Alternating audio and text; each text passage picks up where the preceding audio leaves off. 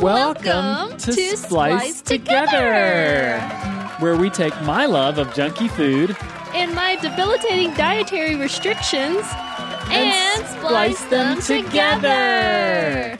Before we get started, we like to thank our sponsor, Celiac Attack brand Animal Crackers. They're okay. Today we'll be cooking one of our local favorites, a Tominator. This is a kind of casserole with tater tots, Brunswick stew, and lots of cheese. I guess the name Tominator is some kind of movie reference or something. But who has time for movies? Now let's ask the big question.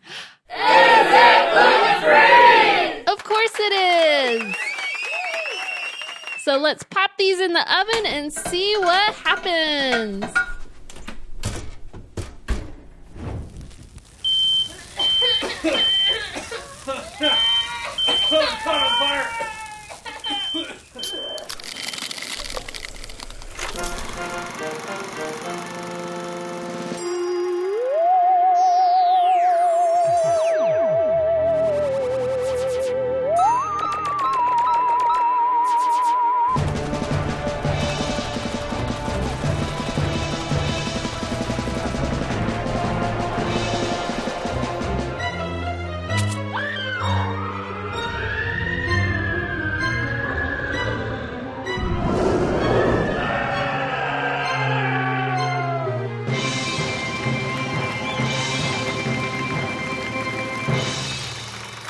April Fools! And welcome to another episode of The Real Spliced Together. I'm Harper. And here's the bad news. That thing you're sucking on, it's not a pina colada. And I am Michelle. Look, Detective, now I don't mean to be rude or anything, but other than just kind of wanting to confess to a murder, is there a point to this story? And we're not going to be cooking today. We're going to be cooking up a jazzy selection of our March movie roundup. March movie roundup. Thanks, Howard Dean. I like that he always comes in just for that part. Yeah. He's like, hey, what's up? He just swings on by at the end of every month to help us out with our roundup. He's a good guy. So if you haven't been in one of these episodes before, boy, you're probably real confused now. But basically, we're just going to run down a bunch of the movies that we watched in the past month. So anything that didn't match like our whatever our thematic ideas that we're talking about in the other episodes. So this month we watched a whole bunch of new movies. Movie. We need a new movie button. Yeah, we really do. Man, we're so unprepared. Yeah, we really are. So let's just jump right in because we got a bunch of movies to talk about. So the first movie, this is not a new movie, obviously, is Solo, a Star Wars tale, a Star Wars story. Star Wars. From 2018, directed by Ron Howard and previously by Lord and Miller, sort of. We watched this because the Star Wars Minute podcast started back up recently, and they're doing this movie. And I hadn't seen it since we saw it in theaters the one time and didn't remember a damn thing about it. Me neither. I wanted to watch it to refresh my memory to listen to that. And there's a reason I didn't remember a lot about it, I guess. Because it's BORING. Boring. I wouldn't even say it's boring. It's just very unmemorable. That means still my main takeaway. I disagree. I don't think it's the same thing. Because you can have a fun action movie that's also totally not memorable and forgettable, which this kind of is. My biggest problem with this movie... You didn't describe what the movie was. I'm sorry. Or who's in it. You go ahead. Through a series of daring... Wait, first the tagline. Never tell him the odds. That's a horrible tagline. Through a series of daring escapades deep within a dark and dangerous criminal underworld, Han Solo meets his mighty future co-pilot Chewbacca and encounters the notorious gambler Lando Calrissian. You say you're Mr. Han Solo? Han Solo. So it stars Alden Ehrenreich. Mm-hmm. He has a horrible last name. Ehrenreich. I think it's Ehrenreich. Ehrenreich as Han Solo. Jonas Suotamo as Chewbacca, Woody Harrelson, Amelia Clark, Donald Glover, Thandaway Newton, Phoebe Waller-Bridge, Paul Bettany, John Favreau, Aaron Kellyman, Linda Hunt. Sure. I'm stopping there. This movie's fine. It's just kind of blah. Yeah. I put boring and not memorable. So See, they're not the same thing. My biggest problem with it, I realized this time around, is that Han Solo is by far and away the least interesting and simplest character of the whole crew. yeah. Like everybody else has these like complicated allegiances and goals and motivations, and Han's like a one-track character. He's like, I just want to get back to whatever her name is, Kira. I just want to get back to Amelia Clark. Yeah. That's all he wants to do. Get a ship to get back to Amelia Clark. Whereas everybody else is like, I have a troubled past and I'm trying to take over this gangster thing, or I'm gonna backstab you, or whatever. Like there's a lot of like complicated stuff going on, and his character is so boring, and he doesn't He grow just or is looking change for love. or adapt. Nothing changes in his character. Even with the big twist in the end where he gets betrayed, it doesn't feel like it really changes his character even a little. Well, also, it's hard for us to care about his love because, like, we know what's going to happen. I don't know Well- why they focus so much, like, oh, Han Solo liked somebody else before and also, Leia. Yeah, and also Han Solo has a very famous and wonderful romance with a beloved character. So why do we care about his ex-girlfriend? They should not have basically? pushed this romance story. Yeah. Like, it's fine. It's fun to watch in parts. I like the train heist section. I think Phoebe Waller-Bridge robot is pretty good. She's funny-ish as a robot. Yeah. I like her little robot revolution. Yeah, I think that's a fun idea. I hate how desaturated the whole movie is. Yeah, oh my God. Because, like, obviously, like, Lando has all these cool capes and outfits, and they look muted, and then all these alien creatures are just brown, like, because they tinted everything like brown and gray. Everything is just It's very like desaturated and dull looking. I agree. know this is the like trend, but like it's Star Wars. There's color. Yeah, Color I'm is allowed. I'm so tired of dark and dishwater looking movies. Wait till we talk about Batman. Wow. Sometimes it works and sometimes it doesn't. If you have alien creatures, like, then you should probably let them pop a little. Yeah. That's all. I guess that's pretty much it. Yeah, I don't for have anything else to Solo. say about Solo. I can't believe we talked about it as long as we did. Yeah, I give it 2.5 stars. I give it 3. It's streaming on Disney forever and ever because nobody wants to watch it. Yep. Sorry, Ron Howard. Ron who? Next up is the first of a whole bunch of new movies we're going to talk about in a row, and that is Fresh 2022, directed by Mimi Cave, and written by Lauren Kahn, Oh, I was like, why are you pausing? and starring Daisy Edgar Jones. You want to take the lead on explaining this one? Frustrated by scrolling dating apps only to end up on lame, tedious dates, Noah takes a chance by giving her number to the awkwardly charming Steve after a produce section meet cute at the grocery store. Meet cute. So we're gonna spoil this movie. Oh yeah. I mean, I don't know. The movie has a twist, but You can tell what the if twist you- is going to be in the trailer or the poster. and the poster. It's pretty obvious where it's going. So yeah, but yeah, there are going to be spoilers. Pretty big spoilers for this Yeah. one. So So, like we said, it stars Daisy Edgar Jones and Sebastian Stan and Jonica Tay Gibbs and Andrea Bang yes, and Deo Okini. sure. I liked this movie. Mm-hmm. I wish I hadn't seen the trailer because it's a little obvious what's going to happen. But I feel like the cutesy beginning should have been drawn out just a little bit longer. Maybe. Yeah. Before we get into major spoiler territory, I will say, if you have the opportunity to watch this not knowing anything about it, you should do that because it would be really awesome to watch Yeah. it that way. So, and spoilers now. I thought the middle dragged a bit, but overall I thought it was enjoyable. A solid horror flick, kind of gory. We don't have to deal with modern dating, so I don't know what it's really like out there. There's a lot of But- dudes out there trying to sell your butt I for know. meat. My butt. Chop your butt cheeks off. Also, don't kidnap the skinniest little girl you've ever seen for meat. Like, there's She's nothing to work with. She's pretty twig-like.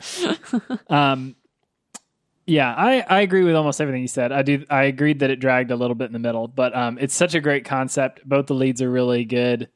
I think the production design and or the locations person is really good at this, because the house that most of the movie takes place in is a big part of what makes the movie really like sophisticated but very ominous. Yeah. So that was really cool. I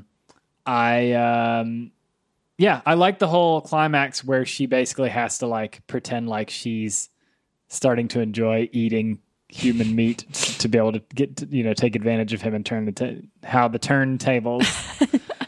And my last note is that I'm excited for the sequel to this movie where Noah turns into a Wendigo because she ate human meat. That would be a big jump. I'm here for it. That's all I'm saying. Yeah. I think any cannibal movie is not complete unless the Wendigo is brought up in some way, shape, or form. This is definitely Sebastian Stan's year to get away from Marvel movies, I think, because he did Pam and Tommy, he did Fresh, and then he had something else recently. Yeah, there is some other thing. I can't remember what it is, though. I'll try and look it up while you finish your discussion. I also love the new trend where they like have a dance montage, like an Ex Machina, and it's only for the audience's enjoyment. I really like when Sebastian Stan is like chopping up meat and dancing in the kitchen and stuff. Yeah, his little eyebrow dance moves. He's pretty great. And I don't know how. I guess I don't know how I feel about the little joke where like the bartender guy is trying to like find his friend after she's trying to find her friend, but then he's like, "Nope, I'm getting out of here." Yeah, that's kind of weird. Although maybe you could take it as like, okay, they don't need women. a man. Yeah, the women solve this on their own, and it ends up being women versus a woman in the very end. Yeah. And then I feel like there's a whole like underworld that they kind of hint at, but you don't really get anything satisfying from it, which I don't need it like explained a lot, but it would be interesting to see a few things about it. Yeah. Like, who are all these people buying meat? Human meat. Is it Danny DeVito from Always Sunny? Is it racist if I don't eat the black guy? The two movies that Sebastian Stan has coming up are not at all familiar to me. There's The Brutalist, which is about a 1940s architect coming to America, and Sharper, which is about a con artist taking on Manhattan billionaires. Neither of which sound familiar to me. They both have good casts, but yeah, I don't know. Yeah, I thought there was something else too, but oh well. Yeah. Any other thoughts? No, this was a great, finally we got a good horror movie for this year, I think. Yeah. So we had bad luck with Scream and Texas Chainsaw, were both utter garbage. So it was nice to have a just good, like this is one I probably won't remember that much about it by the end of the year, but it was a fun and well done, well crafted horror movie. I enjoyed it. I gave it 3.5. 3.5 as well. Cool. Next up is one that you watched without me. And that is West Side Story. I guess technically it came out last year, but it's still newish. New to streaming. Well, Oscars haven't happened yet as of our recording. So, yeah. So West Side Story directed by Steven Spielberg, and it's about two youngsters from... Steven Spielberg? Yes, you might know him. He does not do Marvel movies. Two youngsters from rival New York gangs fall in love, but tensions between their respective friends build toward tragedy. It is Romeo and Juliet, but in New York.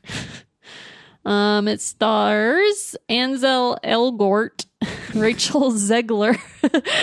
These sound like made-up names. Rita Moreno, Ariana DeBois, David Alvarez, Corey Stahl. These definitely sound like names made up by an AI. Brian Darcy James, Josh Andres Rivera. So basically, it is the exact same movie as the original, but it looks nice. I mean, all I saw about the cinematography and the trailers and stuff looked pretty great. Yeah, I'm not like, it's fine. I wouldn't necessarily recommend it because if you've seen the original, it's just going to be that. And if you don't like the original, then you're not going to like this. Yeah. And I just have like memories of watching West Side Story in music's class when there was a substitute and just thinking Same. like, what is happening? Why is this so long? Yeah. All the songs I think are the same. I don't think they added anything new. No, I don't think so. And I guess that's my other issue with this as a musical is that there's like one or two catchy songs and then everything else is just, I thought there were a lot. Isn't there like I Feel So Pretty and America and Maria, and those are like the Maria. only three. That's more than a lot of musicals have. But there's like 10 songs. Yeah. And I don't like Ansel Elgort because he's super boring and maybe problematic.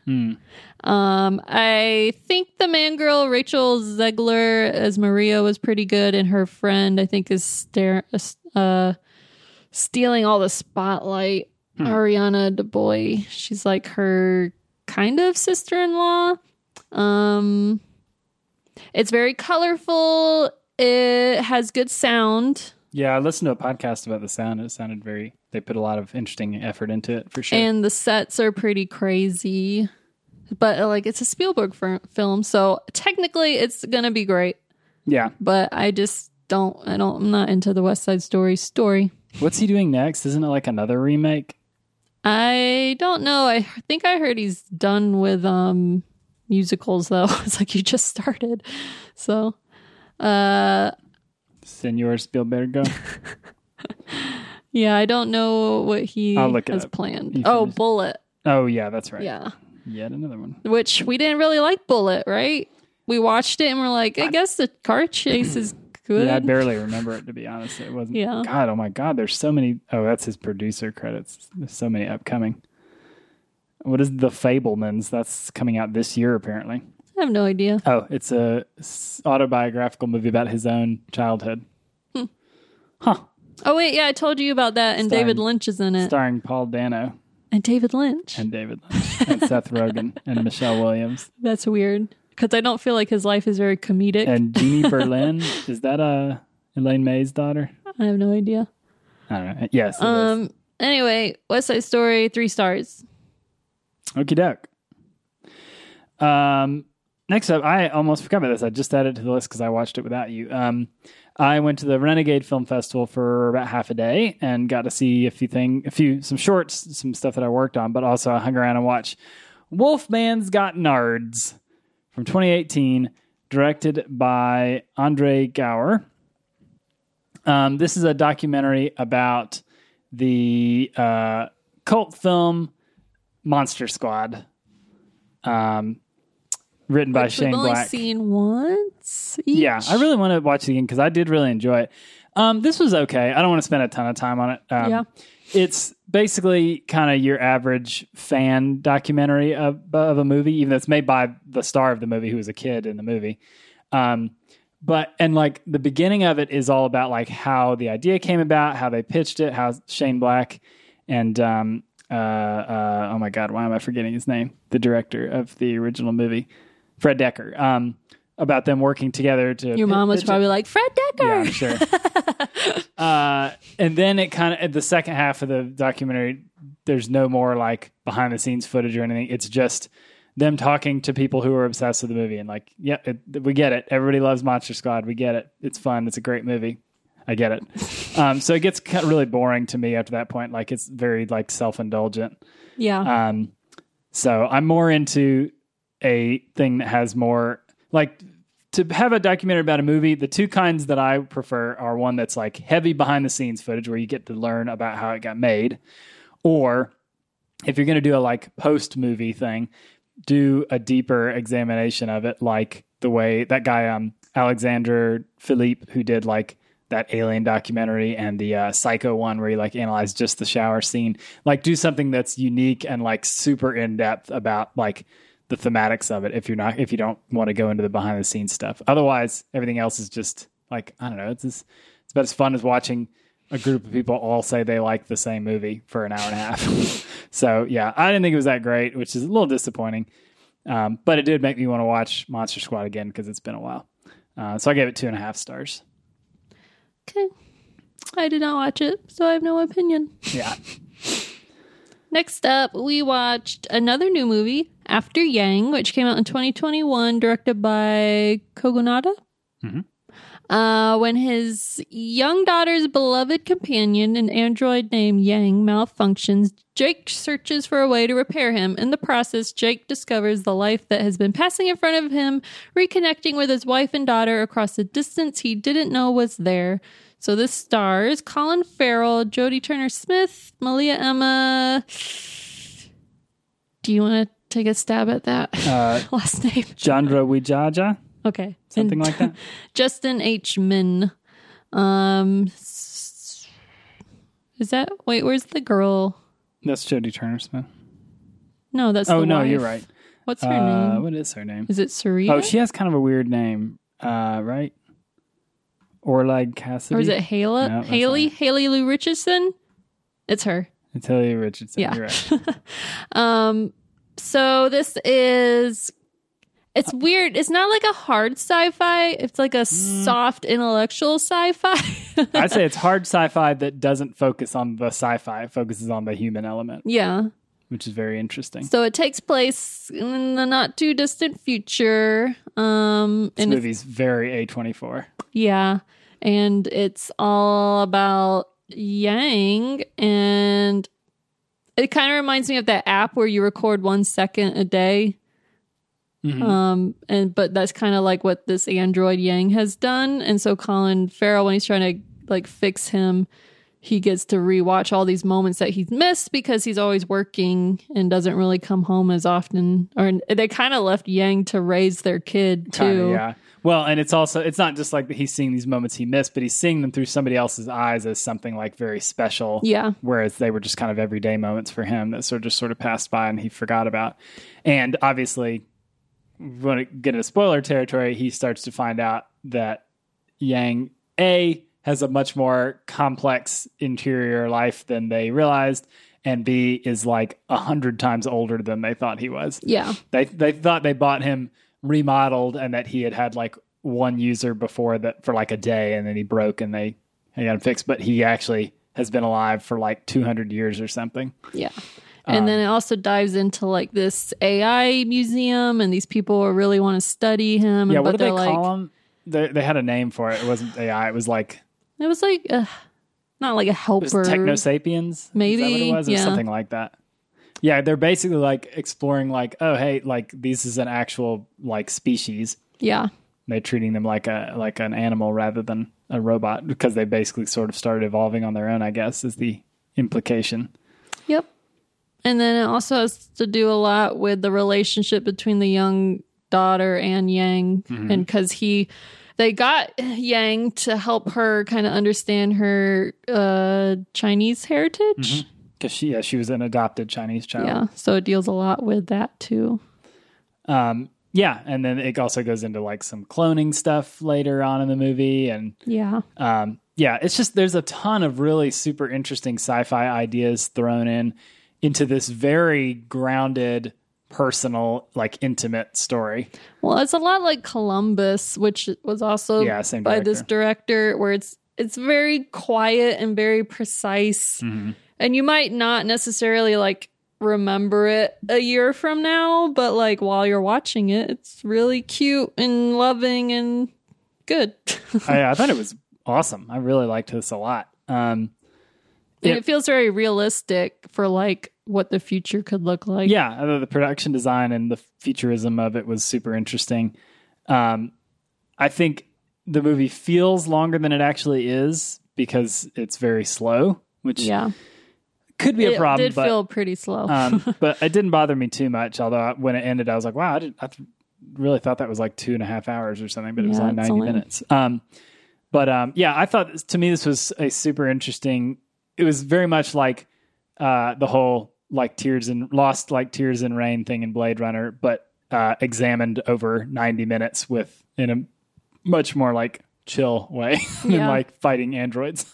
Yeah, I said it was like a very optimistic future because like Yeah. mostly we get like, well, it's kind of like Her, where Oh yeah, it's real. That's a great just comparison. a little further into the future, but it's like, well, maybe we don't blow each other up, and maybe it's not Mad Max in the future. It's Yeah. like maybe we just have some little helper robots, and they're our best friends. Yeah, it was really smart, subtle, complicated sci-fi. Yeah, I liked it quite a bit. I gave it 4 stars, I did too. and it's streaming on Showtime. Oh boy. All right, let's get into the big Buckle one. up. Yeah, buckle up, boys. Next up is The Batman, directed by Matt Reeves, 2022, starring Robert Pattinson, Zoe Kravitz, Paul Dano, Jeffrey Wright, John Turturro, Peter Sarsgaard, Andy Serkis, Colin Farrell, and a whole bunch of other people. Unmask the truth. Terrible tagline. Oh, I thought you were going to read that. Oh, sorry. In I was his being second- dramatic. In his second year of fighting crime, Batman uncovers corruption in Gotham City that connects to his own family while facing a serial killer known as the Riddler. So, first impressions, I think we both liked it. Yes, quite a bit. Second impressions, we both liked Robert Pattinson as the Batman. Mm-hmm. Third impressions? Well, we've only seen it once. So. I mean, there's a lot of things I really liked about the movie. I'm going to start with stuff we liked. Yeah, I thought it was super solid and realistic. Mm-hmm. It was probably the most realistic where you don't have like cartoonish or comic-y, It's realistic without, it doesn't feel like, but it's not like Nolan. it's it's not like Yeah. obnoxiously grim and gritty like Yeah. a lot of these DC movies have been. Like it's realistic, but not just like adult, you know? Like, I think it's very gritty in that Robert Pattinson looks like he smells in this Hey, movie. whatever happened to that thing? Wasn't there like a whole controversy going around like a year ago when they were making this movie and they said like Batman has sex or Batman? What was the whole thing? You I remember? don't know. There was a whole thing going. Maybe Robert Pattinson just said something Yeah. crazy. Anyways, I liked that they start with this Batman like in the middle of his career. No origin story necessary. It's like, thank God. I can't take another stupid origin. I'm so glad we didn't revisit Crime Alley. That is the best thing you could ever do to a Batman movie. Is like, dude, Batman movies have been around for literally 60 years now, almost. We do not need. Everybody knows who Batman is. You don't need to explain where he came from. So, I think it's longer than 60. well, 66 was the Adam West movie, but yeah. I thought a lot of the gadgets were really cool because they were semi-realistic and a lot of them didn't work right. Yeah, because with like Nolan Batman, he has like unlimited access to technology that hasn't been used in real life, but like he has access because he's Bruce It's like Wayne. they all write it off as like military Yeah. gear that hasn't been in the civilian use yet. But for this, you get like a hot rod as the Batmobile. Mm-hmm. I mean, that's probably the most unrealistic to have like that blue turbo charger. You go to some car shows, it might not Yeah. seem so unrealistic. Instead of like being able to fly around, seen a he rocket just car. has an inflatable glider suit that like he can only use once pretty much Yeah, without packing and it it's all back in. it barely worked. He almost died using Yeah, it. and he's afraid of heights. It seemed like it was the first time he ever used it, and he was like, "Oh, oh no, Sounds I gotta like jump." Speaking of that, what you just did, we always talk about this with Robert Pattinson, but he does a completely different voice in every movie he does, which is Yeah. so impressive to me. If you'd told me when we were in high school and the Twilight movies were coming out that Robert Pattinson would be like top tier, one of the best actors working today, I would have been like, Well, get the F-U-C-K. fuck out of here. I mean, he had like the ultimate end game because he was like, "I'm gonna be in Harry Potter, I'm gonna be in Twilight, I'm gonna make all this money, and then I can do whatever I want And I can forever." microwave spaghetti, and Yeah, he's such like a he can weirdo. take the weird indie projects because he doesn't have to worry about making. Yeah, a like living. Batman. No, I mean like I know. Good Time and No, but Lighthouse. he takes a lot of risks in his performances. Yeah, And he feels like a completely different person in every movie's in. Unlike his co-star, what's her face? Kristen. she's trying to follow their Pattinsons. She's trying. He said that Yeah. she's the same person in every movie Yeah. she's in. It's the exact opposite to me. I liked the score quite a bit. Yeah. I thought it was really good, and it starts off a little repetitive with that main Batman theme, but it gets really interesting and cool as it goes. I liked a lot of the cinematography. There's some really cool perspectives during the action. I wrote that in my review. Now I'm trying to remember what I was thinking of. So I had the opposite thought, though. I was disappointed in how dark and blurry and how like everything is through the rain shield, and it's like I want to see them fighting. The car chase, sure, yeah. But it's like the whole movie. But like it works sometimes. Like it works when the Riddler pops up in the dark apartment. It works in the hallway scene where it's like just the flashing and you see him fighting people. That was one of the coolest ones for sure. And it's awesome when the Batmobile like lights up for the first time and you hear it and then you see it. That scene is very exciting. But I was very like, I don't know what depth of field they use or aperture or whatever, but it's like, dude, like, this is so shallow. Like, like you can barely see like their face. Well, we'll have to wait till we watch it at home to really make the judge, because all the theaters we go to, all their bulbs are like that could dead. also be the issue, because I'm just like, all these theaters have been waiting way too long to change their bulbs to save money. I think 'cause every movie we go see lately seems really dim. I feel like I'm squinting half the time. But we got to talk about all the people. Yes, go ahead. So Zoe Kravitz is amazing as Catwoman. I agree. And I don't think anyone will ever top Michelle Pfeiffer, but she's like a very, very close second. They're very different characters. Yeah. Like I like Michelle Pfeiffer's because she's like insane. Yeah. She's insane, cleans herself like a cat. Insane and literally and she has her invincible. whip. Yeah. But Zoe Kravitz is like a very realistic Catwoman. The only thing I wish is that they had more heist stuff for her to do, because they have like the one where they meet. Yeah. And then there's kind of the one where she tries to steal money, but that's not really like a heist. She's just like going to run up and grab it and go. Yeah. So I kind of wish there was more I do like of that she's not just like a bad guy that Batman caught and forced her to help him. She was like integral to the plot of the movie and the what's actually happening with the criminal syndicate and stuff. Like she's more involved in it than Batman is. Yeah. Also, shout out to all the cats, especially the cat cam where he's like licking the camera. Oh yeah, that's pretty good. I loved it. And then any other Catwoman thoughts? No, I don't think so. Do you want to talk about Riddler? I do. Or Colin Farrell. There's a lot. You got Penguin, the Riddler, I think Colin Catwoman. Farrell is great. I just still can't believe that was him. Like, why didn't they just hire somebody that looked more like the Penguin? Because it doesn't sound or look like him. It sure doesn't. So, great job, I guess. He was mad they wouldn't let him smoke in the movie cigars. Yeah, that is kind of weird. He said he really fought hard for it, but they I wonder if that would have didn't. pushed it into R territory. I don't know. Now they put that in the rating. He could chew it, not smoke it. But that's such an iconic Penguin thing. He's always smoking something. Yeah, and the umbrella. Yeah. Do we disagree about the Riddler? I think there are moments when he's over the top. He's better than Jim Carrey's Riddler, because that is he's just almost as over the top as Jim Carrey. I genuinely think that. I'm on the fence. To me, like, this movie was borderline perfect, except I hated Paul Dano's performance. I thought he was laughably bad in this. And I mean, it's not all his choice. I'm sure, obviously, a lot of that's on the director too. But like, I get that they're trying to do this like Zodiac kind of like insanity with him, but it comes across as just so cringy and stuff when he starts like laughing and like I'm trying to remember some specific lines, but all of it to me is just, I don't know, it made me just feel uncomfortable. Bruce Wayne. Yeah. It made me feel uncomfortable in a way that really took me out of the movie. Yeah. Anytime he had like a long speech, it was just sort of ridiculous. Whereas like Heath Ledger's Joker is like funny and scary. This one is like, okay, like I didn't believe it at all. It just felt ridiculous to me. I do like that the Riddler is basically an incel and has an incel army. Well, that's part of my thing though, is like they characterize him as like this alt-right parlor like influencer, but like who the hell would follow this guy? He's clearly like nuts and ridiculous. He's a cartoon character. Who's going to be like following this guy and be like, I'm going to model my life after and go to jail for this guy? Everyone who follows Trump.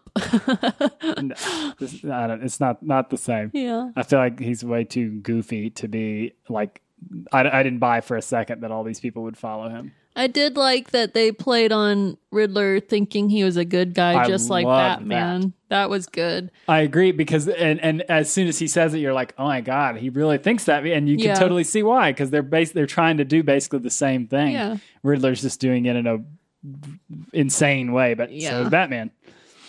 Yeah, that part was great. I think this is the first time when they've really nailed that idea of the bad guy being really thinking he's like the hero, and not only that he's the hero, but not that Batman's the villain. He thought Batman was literally working with him. Yeah, the whole time. It's like, hey buddy, do you get my birthday card? Yeah, basically.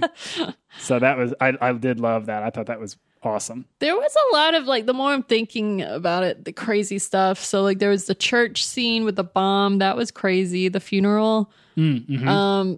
And Batman gets really hurt in that. But I was just thinking there's the whole third act where, spoiler, there's a flood in the city and then all these kind of sniper dudes up in the rafters. And it just came to me. It reminded me so much of a Parallax View, right? Yeah, I could see that for sure. Where he's up in the rafters. He's got to stop this assassination. Yeah. Which they're trying to assassinate the mayor of the city.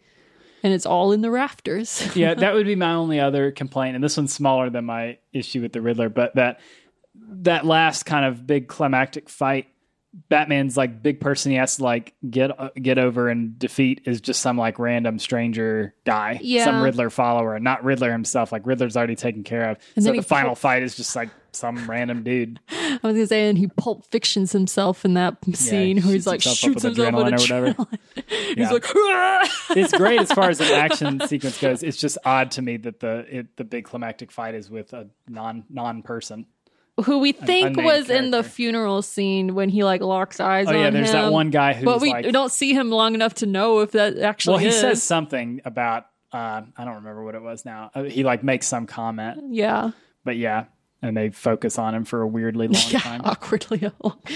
But I am excited to go see this again at some point. I imagine it's going to stay in theaters for a while. We should probably do a whole episode, add this to our Batman eventually, episode, I would like to do that, yeah. Because we could talk about a lot of stuff. And that's the only other thing I wanted to throw in was that the movie is really long. Everybody knows that. And there was either a sticking point or, whatever. That's what a lot of people talked about. I felt like it was super long. It felt long, but not in a bad way. It felt long as if I was watching 3 Batman movies in a row. It was just a long, great Batman story. None of it felt unnecessary. Yeah. It was just a good, engaging, epic story. Yep. So I thought this was fantastic. I'm very excited to see it again and excited to see where Reeves and company go next with it. Mm-hmm. I think he's a great director. So it's only in theaters for now. I gave it 4 stars. Me too. A second viewing could bump it up. We'll see. Yeah, I mean, maybe I'll change my mind about Paul Dano. We'll see. What's next? So next up, we watched another new horror movie called No Exit, which was directed by Damien Power. Who will survive the dead of winter? Stranded at an isolated highway rest stop in the mountains during a blizzard, a college student discovers a kidnapped child hidden in a car belonging to one of the people inside the building, which sets her off on a terrifying life-or-death struggle to discover who among them is the kidnapper.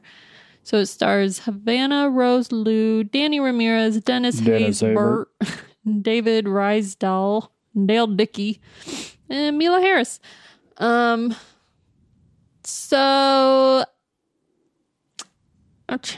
let me get my review up. What did you think? I thought this was great. I really enjoyed this a lot. I like that it's just a really tight, twisty, and very mean thriller. There's just I don't know, every step of the way there's a compelling thing going. There's always something exciting, intense happening at any given moment, and then it keeps twisting and going to different places than where I expected it to go. I think I'm on the fence a little bit with this one. Overall, I liked it, and there's a lot of different paths the story could take you. And that's not a bad thing, but it's I feel like they kind of reveal the mystery kind of too early. So you I keep saying kind of, you find out who stole or who kidnapped the child that she finds in the van pretty early. I would have there is a twist with that. Yeah, I would have a problem with that, except that 2 more times after that, there's added Well, it's just a little too much. reveals to it. Maybe. Like, how many twists you going to shove in? And then I feel like the whole last, like, kind of climactic fight scene is a little too cliche, I guess. I don't know. I didn't feel like that, but I was guess hoping get more, it. I think, for like The Thing or that Twilight Zone episode where it's just more like about figuring out who's who. Or that it's because she's like, she escaped rehab. Like, is she the good guy or bad guy? Right. Blah, blah, blah. Like, is she, yeah. Yeah, I mean, I was expecting it to be more like the whole movie was her not knowing who the bad guys are, but I appreciated that it kept knocking me off my feet because I kept thinking, oh, that's what this movie's going to be like. Oh, wait, no, it's something different. Oh, wait, no, it's actually something a little different. Yeah, I just don't think that worked. It's almost like they had too many ideas and they just kept changing it. That didn't bother me at all. But I'm also a sucker for the very niche subgenre of people stuck in a building during a blizzard and someone is a bad guy. Yeah. Okay, Hateful Eight, The Thing. See, that's what I was hoping more of that, I guess. Yeah, but it's also tense when you know who the bad guy is and she can't say anything about it. Yeah. No, there were definitely tense moments. Yeah, I mean, It was just a little predictable. I liked all the performances too. I thought everybody was really good. I liked that Dennis Haysbert and who played the older woman? Dale Dickey, is that her? I think. Yeah, it is. Yeah, I like that both of them are kind of typically kind of supporting characters. I mean, they're supporting in this too, but they get to do a lot more interesting stuff with their performances in this movie than they probably get to typically. Yeah. So I appreciated that. Yeah. Oh, and that scene where they're playing cards is amazing. The way it's edited, and it's all this great storytelling, revealing stuff happening while they're actively playing cards. And the card game is like part of the dialogue. Yeah. It's wonderful. Had great sound design. Setup is clever. I liked it a lot. Cool. I gave it 3.5. I gave it 4. And I think it's on Hulu. Hulu, yeah. What is next? Another new movie. Keep it coming. So we watched Turning Red, which came out 2022, directed by Domi Shi. Hey, lady! And this is all about growing up, because growing up is a beast. I don't like that tagline either. So 13-year-old, is it May? May, yeah. 13-year-old May. Remember the trailer? It's gonna be May. Oh, yeah. Experiencing the awkwardness of being a teenager with a twist. When she gets too excited, she transforms into a giant red panda.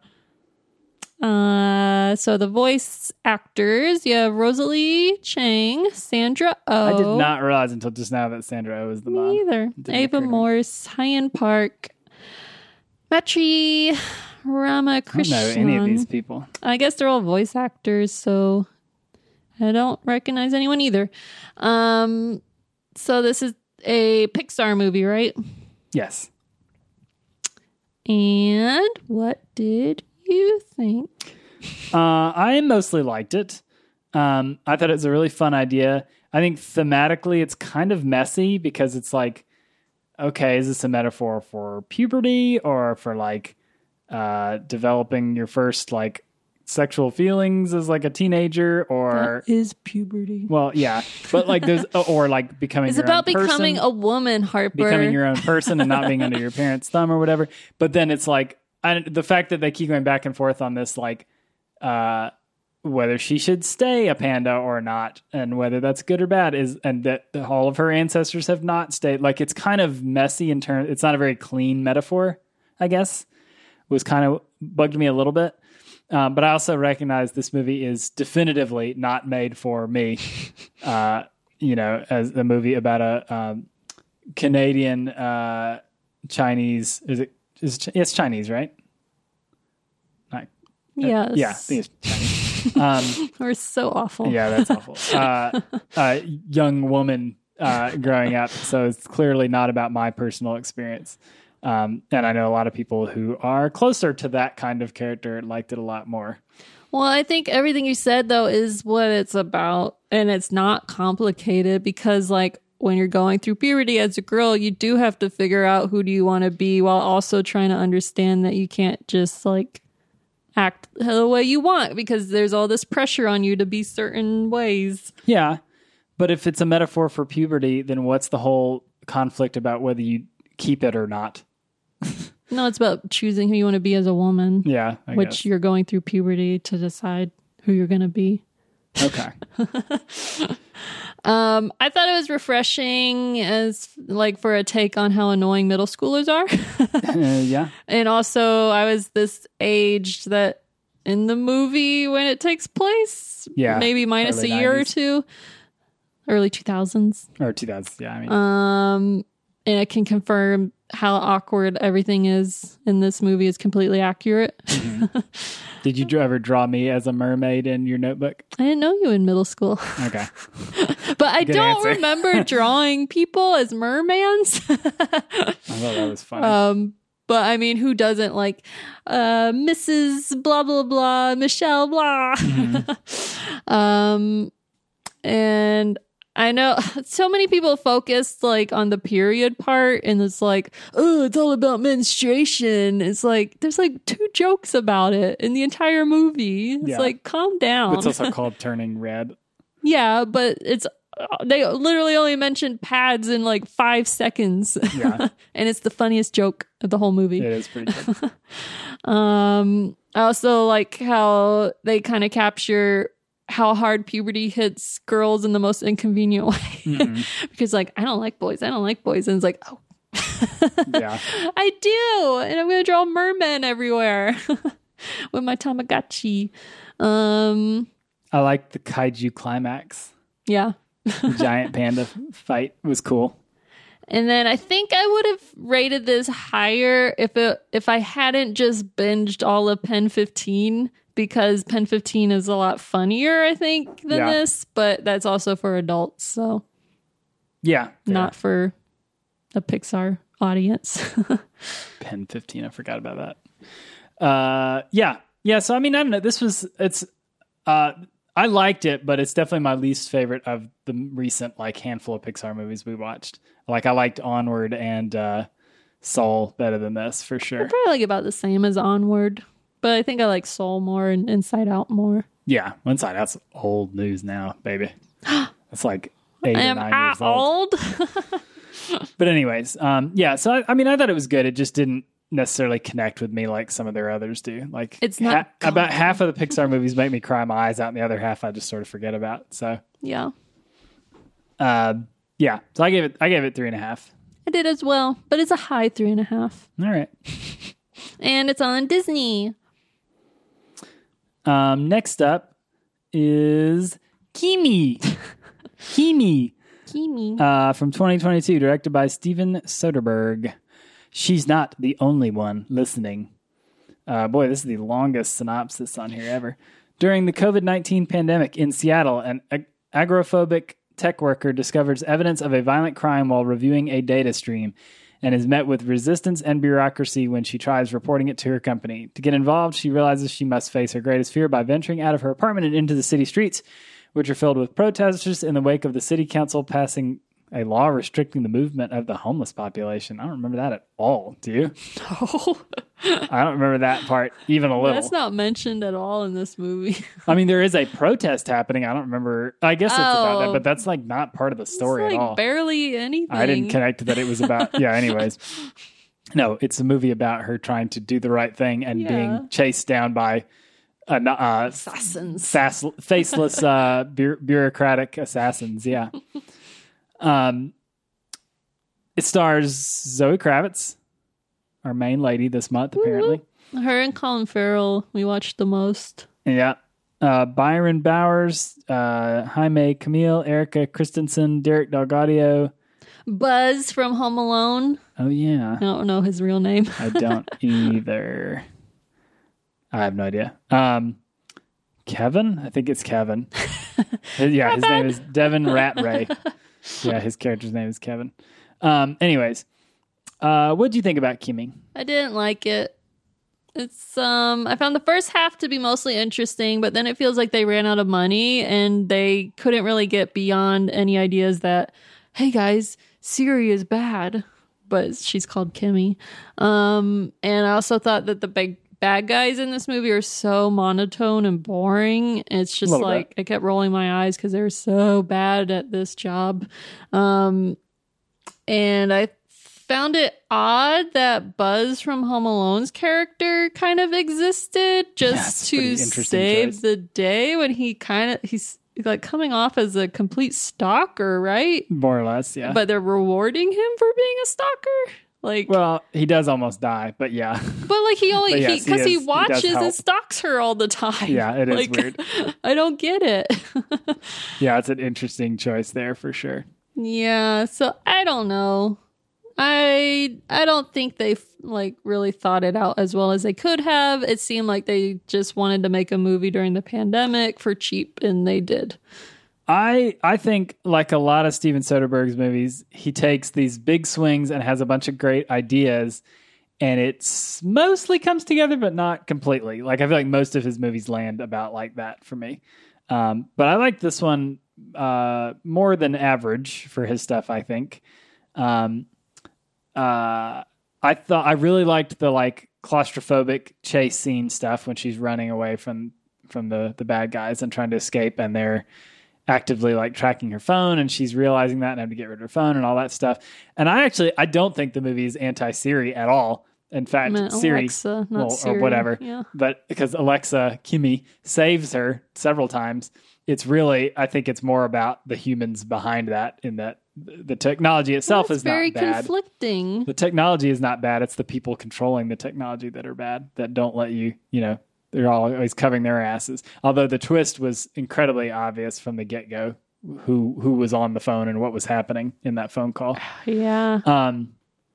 And the ending is kind of weirdly saccharine and very unsatisfying. Like the final scene is really bad. Yeah. It reminded me a lot of the final scene in Last Night in Soho, actually. Yeah. And that it's like, this is so like perfect dream Barbie world that it's like, is this supposed to be like a dream or something? Yeah.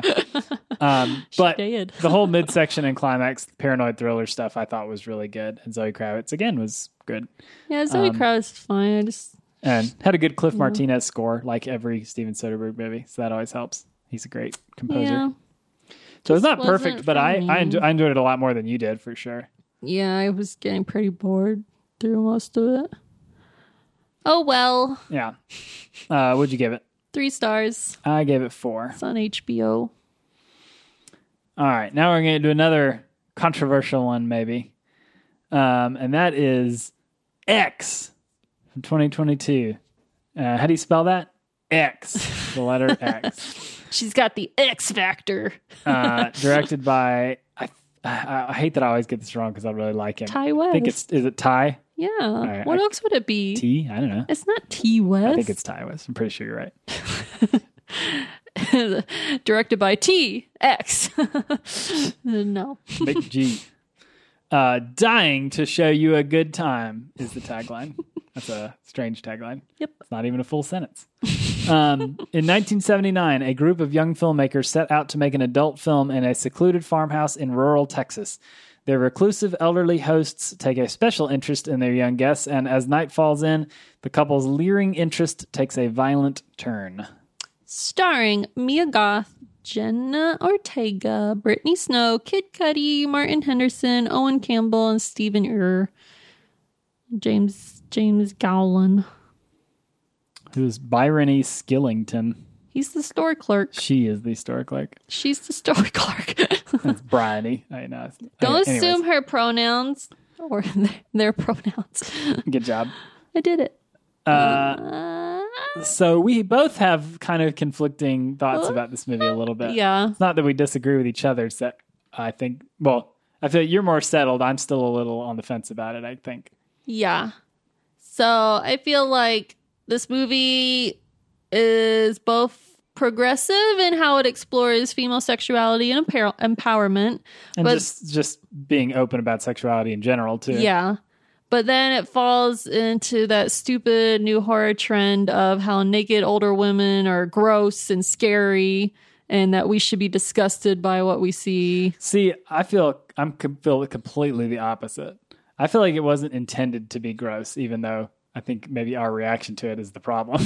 I know I wasn't grossed out, but other people in the theater were. I mean, I agree. There were other people in my theater who literally were vocally like, "That's gross," when like this naked old woman. But walked in. also, they like she's probably like 80 something in this movie. Like none of our grandparents look like that. Like they are trying so hard. Like, well, it's also spoiler. It's being played by Mia Goth, so it's got to have heavy makeup, or else it's just going to look like Mia Goth. it's not even the heavy makeup. It's like how she has no hair and she has like one tooth or whatever. It's like, why? I didn't think she looked that gross. I think if it was going for that gross out factor, it would have been a lot worse. Because to me, that's the thing I like the most about it is that as a villain, I think Pearl, the old lady, is super interesting because it's both hagsploitation, which is the subgenre of creepy old ladies, a la It Chapter 2, and also like a condemnation of that. Like I think to me, the whole movie is about how there's all these people who are like longing to have like all the benefits of this, like that these people make in the movie have of this like kind of very open, free sexuality without hangups and that kind of thing. But when it comes down to it, they're also super judgmental and jealous and violent about it. So it's like they want all the positives, but none of the responsibilities of it. Yeah. And the same goes with Jenna Ortega's character later in the movie. And it's nice to just have a female villain in general, female lead and female villain. Well, yeah, I did like that there's finally a female villain, but one of my other issues was that I feel like Pearl and her husband's backstory gets overlooked a lot in this movie, and I feel like they did that on purpose just because they knew they wanted to make a prequel, so I felt like it was very cheap that they're just robbing the audience of stuff that could have helped the overall story a little bit more and connect with it because they want to save it for the other movie they're making. Yeah, that's a fair point. I don't disagree with you on that. Yeah, I think that one scene when she's kind of explaining her past is so like I don't even remember what she said. Well, yeah, she's just like sort of washed away. Yeah, it's like very vague. She's like he would do anything for me and stuff like that, and how she's like, I don't like blondes and stuff. So it's like obviously she has a history of doing this. And then it's very confusing with the hippie that's in the basement because it looks just like the boyfriend that died. I'm glad you said that too because I thought the same thing. Well, two things with the whole basement thing that were disappointing is one, they build up so much that like literally the opening scene of the movie is the police going down there and seeing what's in the basement, and one of the guys is like throwing up and like, oh, this is the most disgusting ever. And it's like, I mean, it's gross. He's dead, but it's not he nearly just has his pants down. Yeah, it's not nearly as like messed up or crazy as I was. I was expecting for like body parts like in a mural of I don't know. Yeah, like a Hannibal sort of thing or something. But yeah, the same thing that you said is there's the first person to die. They're all looking for him, and then she goes down to the basement and finds his dead body that looks a lot like him. It's really confusing because it's not him, and later on you're like, oh, they found this other body of this guy. Yeah, so it's kind of, I agree that part was unnecessarily confusing. So I don't know. Yeah, I mean, I'm happy this movie's getting a lot of attention, and it's definitely the best thing he's done since House of the Devil, which is one of our favorites. I love that movie. Yeah, except it doesn't pack the same punch as far as authentic period piece goes because they're like I had that complaint too. The aesthetic just does not feel authentic, which is not a problem necessarily. Like you can make a period movie and it doesn't have to feel like it was actually made in that time period. Like it's how most period movies are made.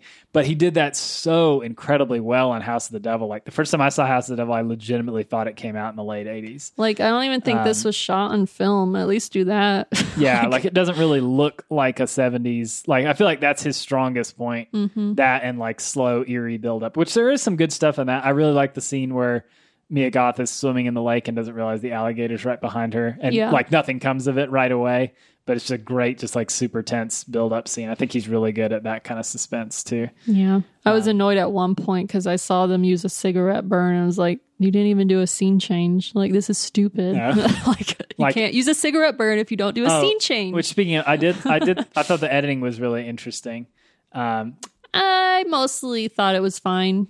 I thought it was a call out to the fact that their cameraman character kept talking about how he liked like French Well, New Wave definitely. and stuff. And Because he's like, I'll do it all in editing and make it more experimental and be cooler and so artsy. when they do these Yeah. scene changes, they'll do like cut to scene. It's like we're in scene A, then we cut to scene B for 1 second, back to scene A, back Yeah. to scene B. Like they do these kind of back and forth, and it's like it's slowly blah, blah, blah, and then cuts to the next scene. Oh, it's kind of an interesting narrative device. It was unique, at least. And there is a credit scene at the end, which just turns into an actual trailer for the prequel about Pearl, and it's a little hokey and weird, and I can't tell Well, if it's real. And our friend Kyle said that he read that Pearl is maybe not even going to be a horror movie, that it's supposed to be like a comedy, maybe. No thanks. So weird. Well, that's the problem too. Someone, when I went and saw it, they were like laughing the whole time. And it's like, this doesn't feel funny. Yeah. I mean, there's funny Like, parts, but it's not There's a funny couple movie. lines here and there. Like every movie has at least one funny part, but like I don't think this was. It's not like Grindhouse where it's like supposed to be funny Yeah. and supposed to be like calling back to this type of film. I have one other question about this movie before we move on. So I know our friend Kyle, his main gripe with the movie was that he wanted either a like sleazy slasher, gory horror movie or a smart A24 thematically interesting horror movie, and he feels like this movie's trying to do both and doesn't blend them. Yeah, I kind of agree. I think it actually does blend them pretty well, honestly, because I think all the violence is tied directly into this theme of like people who claim to be progressive but are really just, you know, it's I like don't all know. these preachers that get caught having gay relationships that they've been hiding for years, kind of thing, you know? Yeah, but I just feel like it does have too many competing ideas. Yeah, that didn't necessarily bother me, but I understand the complaint for sure. I mean, I still gave it 3.5. It's not like I didn't like it. Yeah, I'm gave just nitpicking like everything. Yeah, I gave it a 4. I mean, and it's also hard that like this is a director who made like a horror movie that's probably in my top 10 horror movies of all time. Like, Yeah. House of the Devil is a masterpiece. So it's hard to, and this is so different from that. So it's hard to compare a little bit, but yeah. Anyways, that's X 2022. So next up, I watched a movie without you. You watched 2 movies without me. Yeah. Take it away. We need like a little sad Bake 'em away, chime toys. here where it's like ba-na-na-na-na-na. Yeah. So I watched Hellboy, which came out in 2004, directed by Guillermo del That's Toro. Heck Boy. It is not Heck Boy. What the heckin'? So the tagline, from the dark side to our side. I gotta What pump up early this. 2000s like new metal song was in the credits of this movie? I can't remember. Oh, that stupid one I text you about that's in Scream. What was it? Red right hand. Well, that's better. Obvious. Than, Like, what I would have. has a giant red right hand. I thought it would have been like POD or something. Yeah, I don't remember.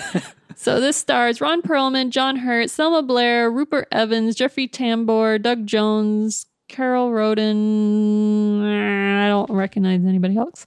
So in the final days of World War II, the Nazis attempt to use black magic to aid their dying cause. The Allies raid the camp where the ceremony is taking place, but not before a demon, Hellboy, has already been conjured. During the Allied forces, Hellboy eventually grows to adulthood, serving the cause of good rather than evil. So when I watched this, I was really hoping I'd be like, hey, Hellboy is still good. But it's just so flat, like throughout the whole film and kind of boring. Yeah, I hardly remember anything about it. It's been years. And I think people like the second one actually more than the Really? first The one, second which one I is remember rare. even less about. Yeah, I might try and rewatch it. I don't think it was streaming anywhere. But I will say that the best thing going for it are all the special effects. They hold up amazingly well, and it definitely has like the signature Pan's Labyrinth style. Yeah. So you get these really creepy bad guys. I mean, Nazis, so obviously, but like imagine like the hand dude from Pale Pan's. Man. Yeah. So he's basically a Nazi in like a whole leather getup, but when he like undoes his stuff, he's like full of sand because he's so old that his blood has turned to sand. That's cool. And he kind of has like remember these that at all. mechanical parts, like his heart. Steampunk style. Yeah, it's like steampunk, but with sand and Nazis. Sandpunk. Sandpunks. And then you get Doug Jones being, what's his name? The like fish dude. I keep wanting to say Abraham. It's not Abraham. It's, what's his name? Man, Doug Jones. It's Abe Sapien. It is Abraham. Abe Sapien, yeah. Yeah. And I really remember him being in it more, and he kind of gets like a tank scene and then like one fight scene, and then he kind of just disappears. That's too bad. Yeah, because I liked his character. Yeah. Maybe he's more in the second one. I don't remember. He must be. But How disappointing is it that they've made 3 Hellboy movies? are there 3? Well, there was the new one, yeah. Oh, I was like 3 Hellboy movies, 2 of them by Guillermo del Toro. Yeah. These movies should have been with such fantastic source material and a pretty good cast, too. Like, this should have been, like, knocked out of the park. Yeah. And it's so just like, eh. I think everyone probably liked it more when it came out, but now I feel like watching it was even kind of just like came and went when it came out, too. Well, the thing that it's all the comedic one-liners that are like nonstop, really. It's like Ron Perlman doing his sassy like Hellboy That's thing. so funny because I don't feel like Del Toro has really done that before or since. Like, I would have said, oh, this is like early, he didn't know what he was doing, but at this point he had already done all his great Spanish movies. He'd already done Devil's Backbone and Kronos, and like those movies are great. Yeah. Well, again, I think the special effects are good. The production style, it has his signature, but I think it's just Maybe the just a bad script. really. Yeah. Selma Blair isn't in it as much either. She's kind of has like a one-dimensional character. She's the love interest between 2 people, so not much going on there. John Hurt, I forgot, was in this. He's like the Professor X kind of character, right? Yeah. So he's a little interesting. And I completely forgot that it took place, like, it had World War II Nazis in the beginning. Yeah. I was like, I don't remember this at all. Like, and it's in Scotland. Isn't that weird? The whole movie? That's where they find Hellboy Oh, as a baby, little baby. Is it in like the Devil's? No, it's Whatever. at some weird castle. But it's like, I don't remember it being in Well, there Scotland were either. Nazis in Scotland either, yeah. And then Jeffrey Tambor is kind of annoying too. He's like the FBI guy who doesn't like Hellboy. No, I don't Nobody remember likes Hellboy. that. Yeah. Oh, but there are a lot of creatures too. There's like these weird monster things, cryptid. Yeah. So there's a lot of good creature and special effects. Okay. So if you like that, just watch a highlight reel on YouTube instead of watching the movie. Yeah. That's So too bad. I gave it 3 stars. Maybe I'll watch the second one. Maybe not. But you can watch this one on HBO. And then Michelle was in the mood for some like mid 2000s. Well, you never watched that crap with me. Yeah. Well, it's funny. In Hellboy, they talk about the Spear of Destiny. And then I watched Constantine, which came out in 2005, directed by Francis Lawrence, who also focused on the Spear of Destiny. Yeah. Like, isn't that weird? That is funny. But I mean, they're similar kinds of movies. They're both movies about like religious artifacts and, So yeah. supernatural occult stuff. So after my Hellboy experience, I was expecting this to be pretty boring and not hold up. But I was overall surprised. I think it's a decent movie. Yeah, I think that Constantine gets a really bad rap. I think I actually kind of like it. I think it drags a bit in a few of the plot lines. Like, I completely forgot that Shia LaBeouf was in it. I guess I should say who's in it. So Keanu Reeves plays Constantine, and Rachel Weisz plays 2 sisters, but she's mostly a detective. Shia LaBeouf plays Keanu Reeves' like little sidekick, and then there's Digimon Hansu, Max Baker, Pruitt Taylor Vince, Gavin Rossdale, Tilda Swinton, Jesse Ramirez, and Peter Stormare. And it's directed by Francis Lawrence, who I'm looking at now. He did Red Sparrow, I Am Legend, and most of the Hunger Games movies. I like we never finished the Hunger Game movies, but I remember liking those. Yeah, they're fine. A lot of people love that I Am Legend movie. I thought it was okay. Yeah. But yeah, I think Keanu Reeves is really good in this. I think Rachel Weisz is really good in this. I think that the cast overall like hold the whole story together. The CGI is a little outdated, but then they also have some really good like set pieces.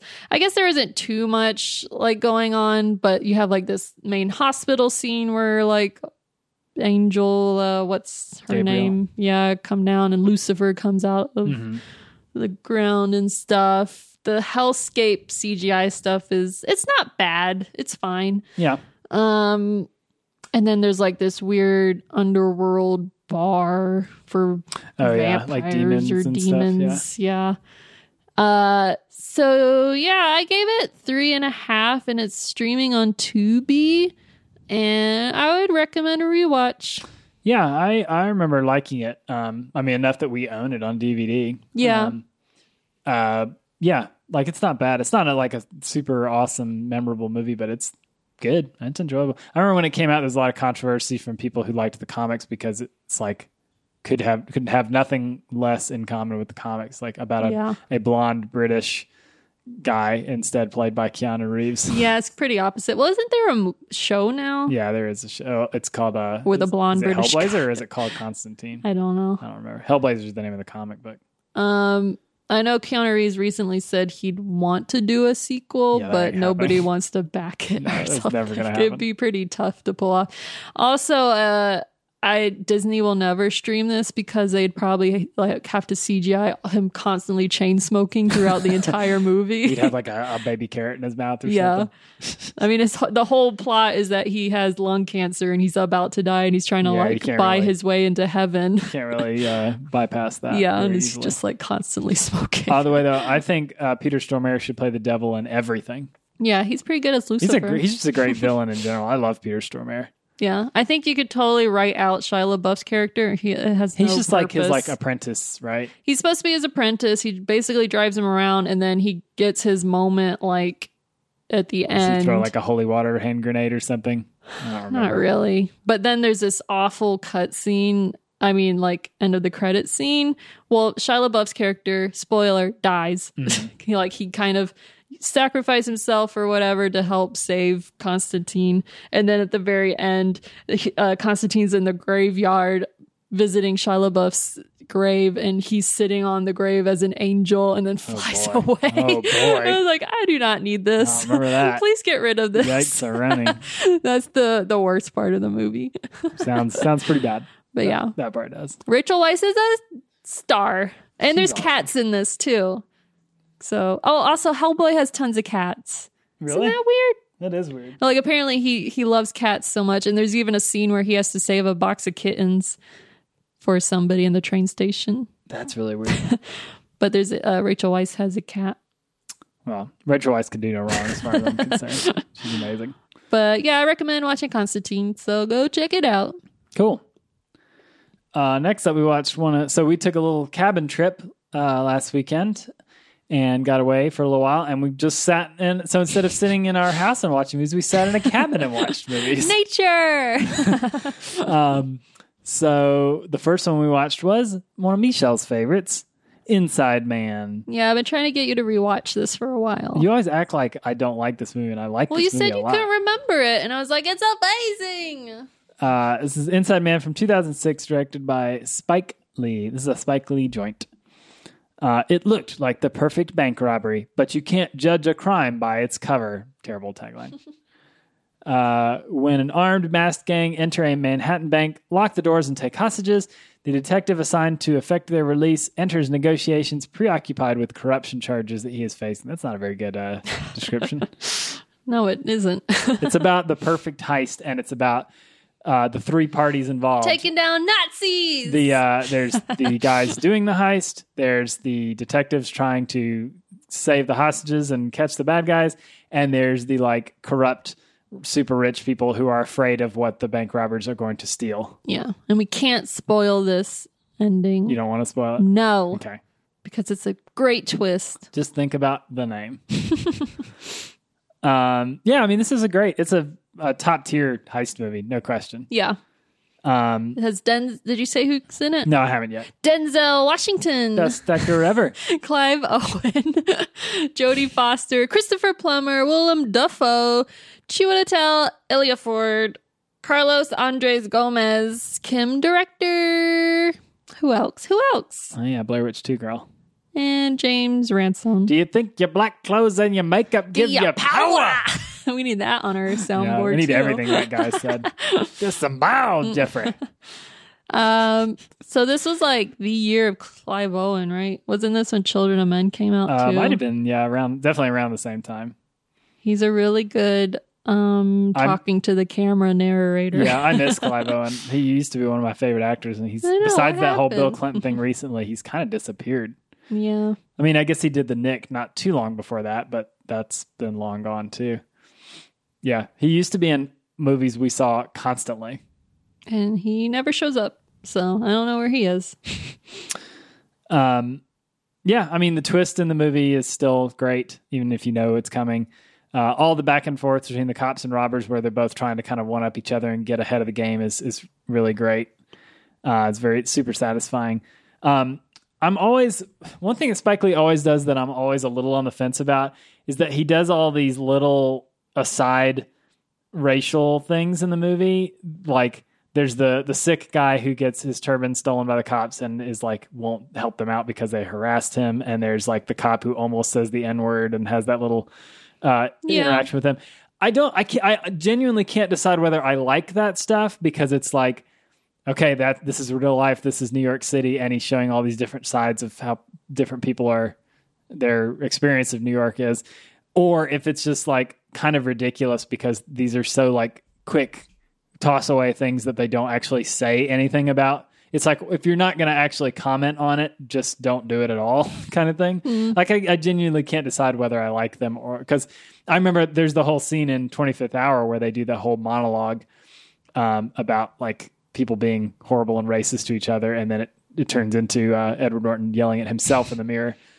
I love that scene, and this is kind of the same thing. So I genuinely can't decide whether I like it or not. I always think about it. At least it kind of sets the tone, at least with the Sikh bank teller. Yeah. Because it's like post 9/11, this is really what harassment he had to go through. Yeah. Or like anybody who looked Middle Eastern would get harassed by the police, especially. Yeah. So I think all of that works. I'm fine with it, I think. Yeah. It doesn't I mean, it bother didn't me. like super bother me. It's just those scenes does always stick out a those little. scenes stick out, yeah, and I can't decide if they stick out and I like them or they stick out and I think they're a little extra. Yeah. I don't know. But yeah, the movie as a whole is a fantastic heist movie and the cast is over the top great. Yeah. So yeah, it's And you get the best scene when Denzel's like on his Segway, but not really. oh yeah, I do like get the signature. There's a couple of those shots. Like Yeah. in the opening shot of the movie, and there's some ones of Christopher Plummer too, where they do that, where like it seems like maybe the desk and camera were both moving Yeah. together on a dolly towards or away from a wall and stuff like that. There's some great shots in the only thing I don't like about it, when they do those like flash forwards when they're doing the interrogations of all the people who walked out of the bank and they don't Yeah. know whether they're hostages or robbers. I hate the way those are filmed. Well, it's so 2006 It is. style. Yeah, they're doing something to visually differentiate it, which is to make it like Glowing. super high exposure sepia, and it's like it hurts my eyes to look at it. It looks Yeah. terrible. I don't think it'll hold up as well in like 10 Yeah, more that years. part of the style is really feels super dated. But I mean, Also, Jodie Foster is a complete BITCH. in this movie, which I like though. oh, she's a great villain. Because she Yeah. never, I mean, does she ever really play like a bad, like, person? Ever? I don't know. You'd have to think about that. Yeah, yeah, but she's a great kind of villain in the movie Yeah. for sure. Yeah, I think eventually we'll probably do a heist episode, and this will absolutely make that list. It's Definitely. definitely one of the best heist movies ever made, I think. I gave it 4 stars. 4.5 is streaming on HBO. Cool. What else did we watch in that cabin? So Lay it on me. next up, we watched My Bloody Valentine, the original 1981 version, which was directed by George Mihalka. Cross your heart and hope to die. Die! 20 years ago, in the sleepy mining town of Valentine Bluffs, a fatal mining disaster occurred on Valentine's Day while some of the crew was decorating for a party. The sole survivor of the accident killed the remaining crew members and warned the town not to celebrate Valentine's Day again. When a group of teenagers decides to defy that order, a murderous maniac in mining gear begins dispatching townsfolk in bloody and creative ways. I don't know if anyone's really in it that people would know. A bunch of crazy Canucks. This movie's about as Canadian as it gets. A boot. Yeah.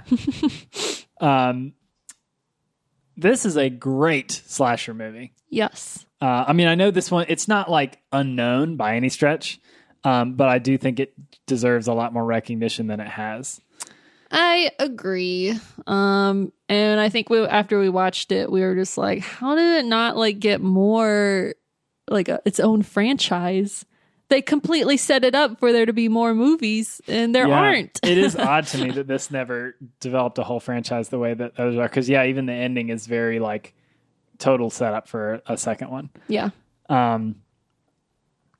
Let's see. What else did I write about this? I'm trying to think. It's got some crazy kills. So we watched the extended or director's cut. Unrated or, whatever. Yeah, which we highly recommend because you get some grosser things. Like, I remember when we watched it the first time, there were some like, ew, like that's a good kill. But it mostly this gets cut is away, like, ugh, that's gross. Yeah, there's some gnarly kills in the unrated version. It's pretty great. I also like the whole setup is, for the most part, simple.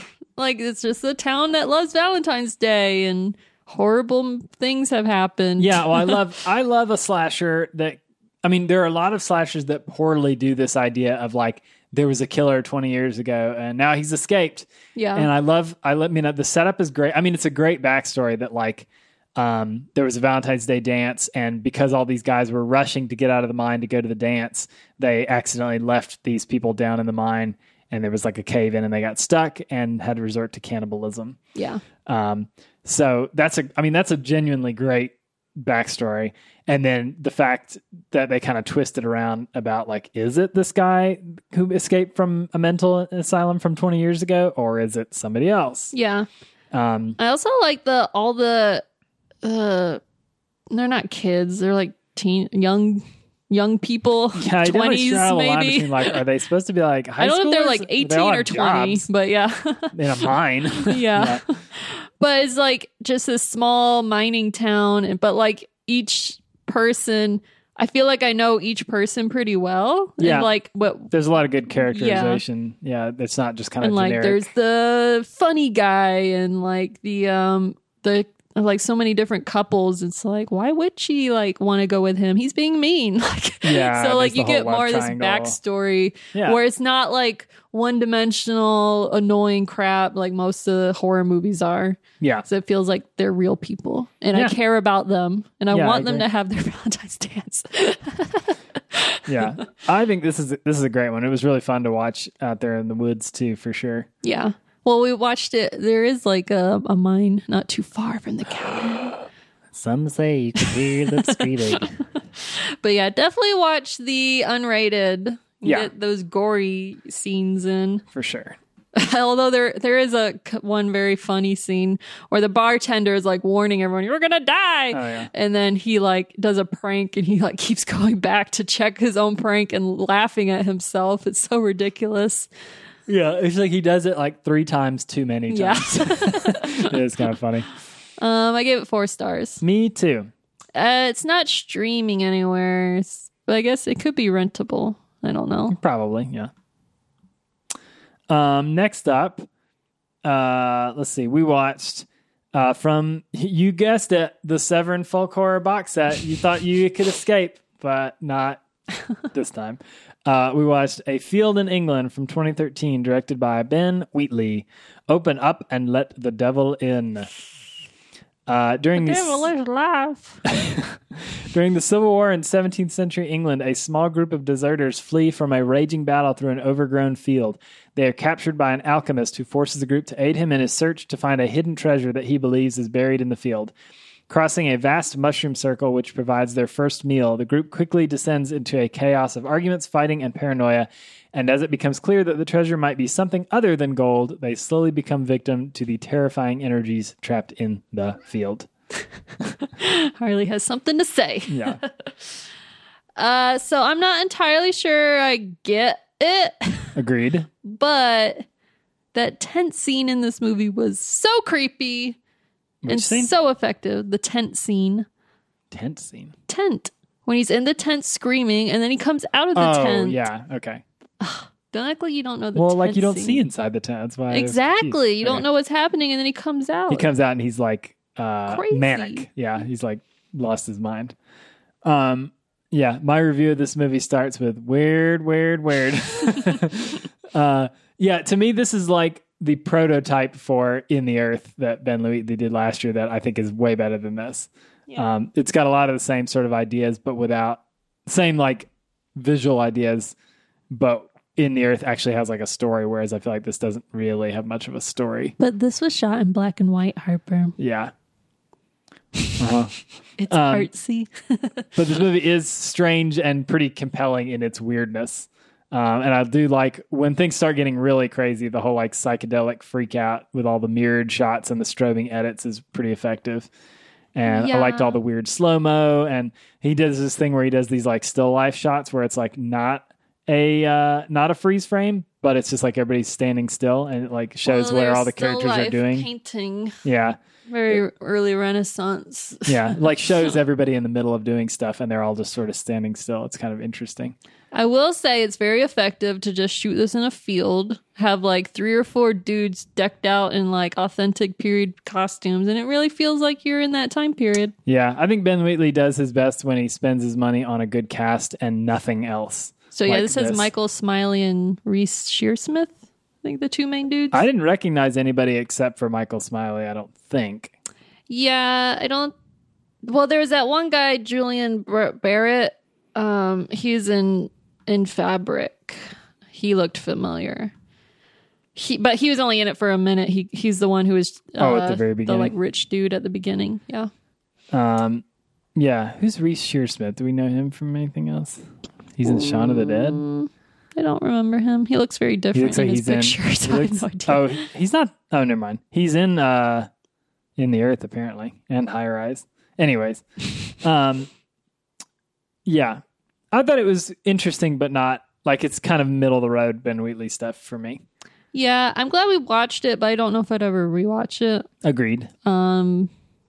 But I did appreciate the effort and quality of the overall look of the film. Yeah, I'm curious to watch. It's just confusing. Yeah, it's fair. It's also their accents are insane. Yeah, we were watching on like the cabin TV, so I almost turned on subtitles. Yeah, I and considered like, it too, I don't know what sure. they're saying half the time. I am curious to watch some of the like behind the scenes and interviews and stuff about this to gather a little bit more about it because it's very interesting. It's just kind of I don't know what the point was. I gave it 3.5 stars. Me too. It's on Shudder, Tubi, and Hulu, so you have a lot of choices. Wow. Or go buy the full. Or you could spend set. like $200 on a box set instead of watching it for free on 4 different streaming services. Next up, our last cabin movie, we watched Night of the Creeps from 1986, directed by old Fred Decker of Monster Squad fame. The good news is your date is here. The bad news, he's dead. Thrill me. We need that on the soundboard too. Yeah, agreed. In 1959, an alien experiment crashes to Earth and infects a fraternity member. They freeze the body, but in modern day, 2 geeks pledging a fraternity accidentally thaw the corpse, which proceeds to infect the campus with parasites that transform their hosts into killer zombies. Starring a whole bunch of people who I didn't recognize except for Tom Atkins. Well, let's do their And Dick character Miller. names. Oh, yeah. Chris Romero, James Carpenter Hooper, Carpenter Hooper. That's the best one. Cindy Cronenberg. Tom Atkins is Ray Cameron, Detective Landis, and Brad. Sergeant Rainey. Yeah, who else we got? See, are there any other names? No one else has last names. I think that's all the ridiculous names. Yeah, Carpenter Hooper. Come on. Yeah, they say it out loud. James Carpenter Hooper. It's like hilarious. I mean, this is an 86, so maybe they weren't quite like household names yet. It's so ridiculous. It is ridiculous. I hate when people do that now. Yeah. But for 86, I can forgive it. Wes Carpenter.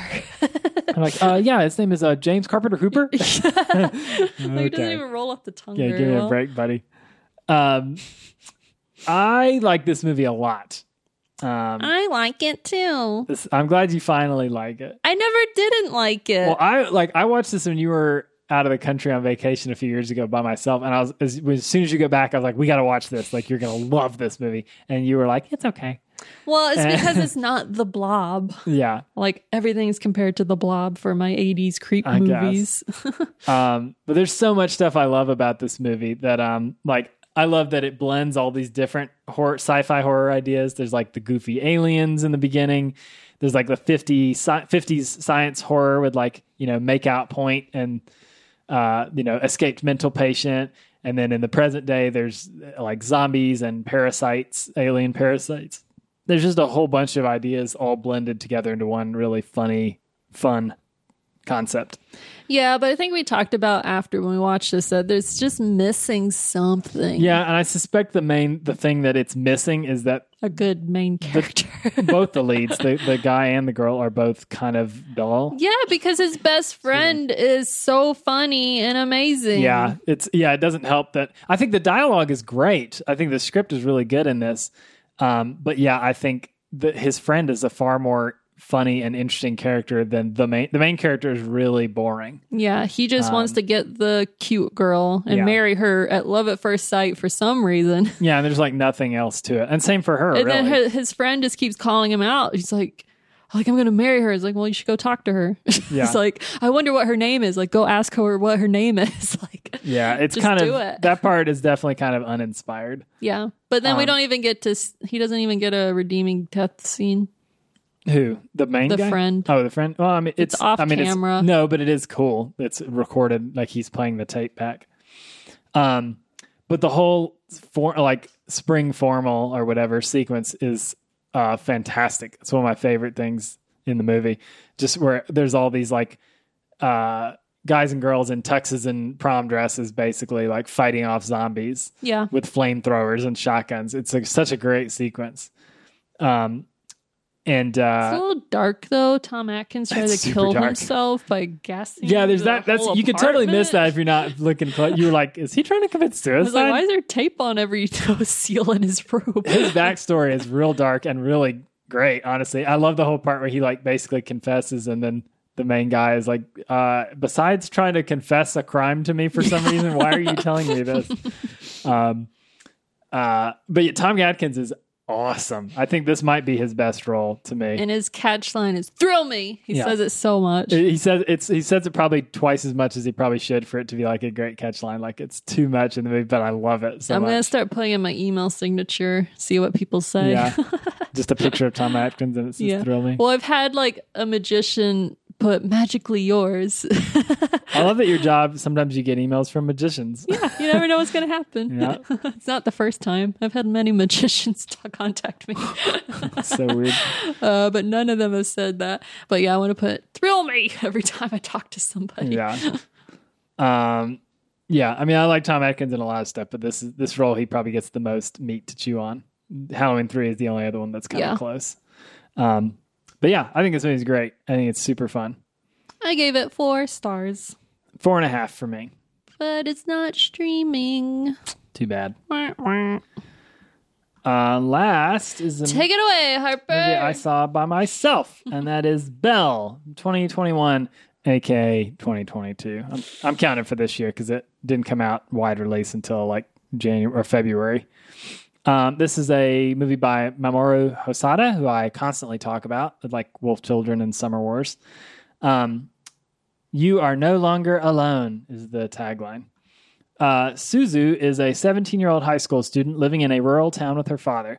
Wounded by the loss of her mother at a young age, Suzu one day discovers the massive online world You and dives into this alternate reality as her avatar, Belle. Before long, all of Yu's eyes are fixed on Belle when suddenly a mysterious dragon-like figure appears before her.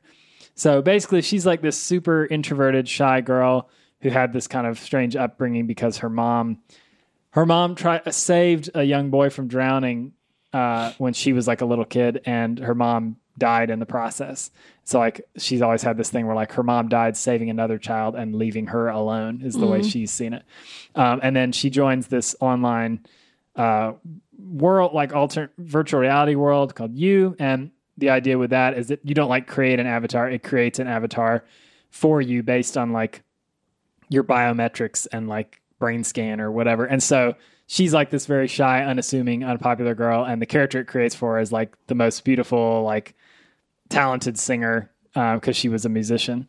And so she becomes like this huge pop star in the game, but nobody in real life knows it's her. So there's like this whole tension where all her friends are like obsessed with Belle and they don't know it's her and that kind of thing. Yeah, and then there's this whole figure called the Beast. So I was this just movie, about to ask if it's Beauty and the Beast. It's a very different take on Beauty and the Beast. Like it doesn't have a lot in common besides the fact that it's a musical and there's a Beauty and a Beast character. I thought this was pretty good, not amazing. I did like the music, which, I mean, it's a musical and I'm typically not into those, but I thought the music was pretty good. And the musical music, just the score was really good. I think the animation is gorgeous. I think Hosoda does the prettiest animated movies out there. It's a really good blend of 2D and 3D stuff. But I don't know. It's a really interesting idea because he's kind of trying to tackle like the moral complexity of the internet that like, yes, it's a place where half of the world loves you and half of the world hates you, and nobody's afraid to tell you that with like anonymous usernames. But it also has the capability of making like real emotional connections and making actual positive change to real people in the real world. So there's like a ton going on, and he doesn't quite like both sides of it in the real world and in the game. Neither side like really necessarily gets enough time to develop fully to me. And I recently just rewatched Summer Wars that has a similar virtual reality like game that plays like a huge role. And that movie, that whole virtual reality is so much more fleshed out and interesting than the one is in this movie. Summer Wars is definitely a better, not the same themes, but a kind of similar setting, I guess. So it's not bad. It's gorgeous and the music's great, but story feels like there's maybe too much crammed in for it to really feel totally satisfying in the end. So I gave it 3.5 stars. I could still recommend it. And it's cool. It's finally the first time I've ever got to see one of his movies in theaters, which is nice because he's definitely one of my favorite modern directors. But yeah, it's fine. It wasn't great. Not amazing, but perfectly good. So 5 Ronkins? Yeah, 3.5 Ronkins. Yeah. And that's it for our roundup. Roundup! So now we're going to move into our mini segment where we're going to talk about some movies we are looking forward to.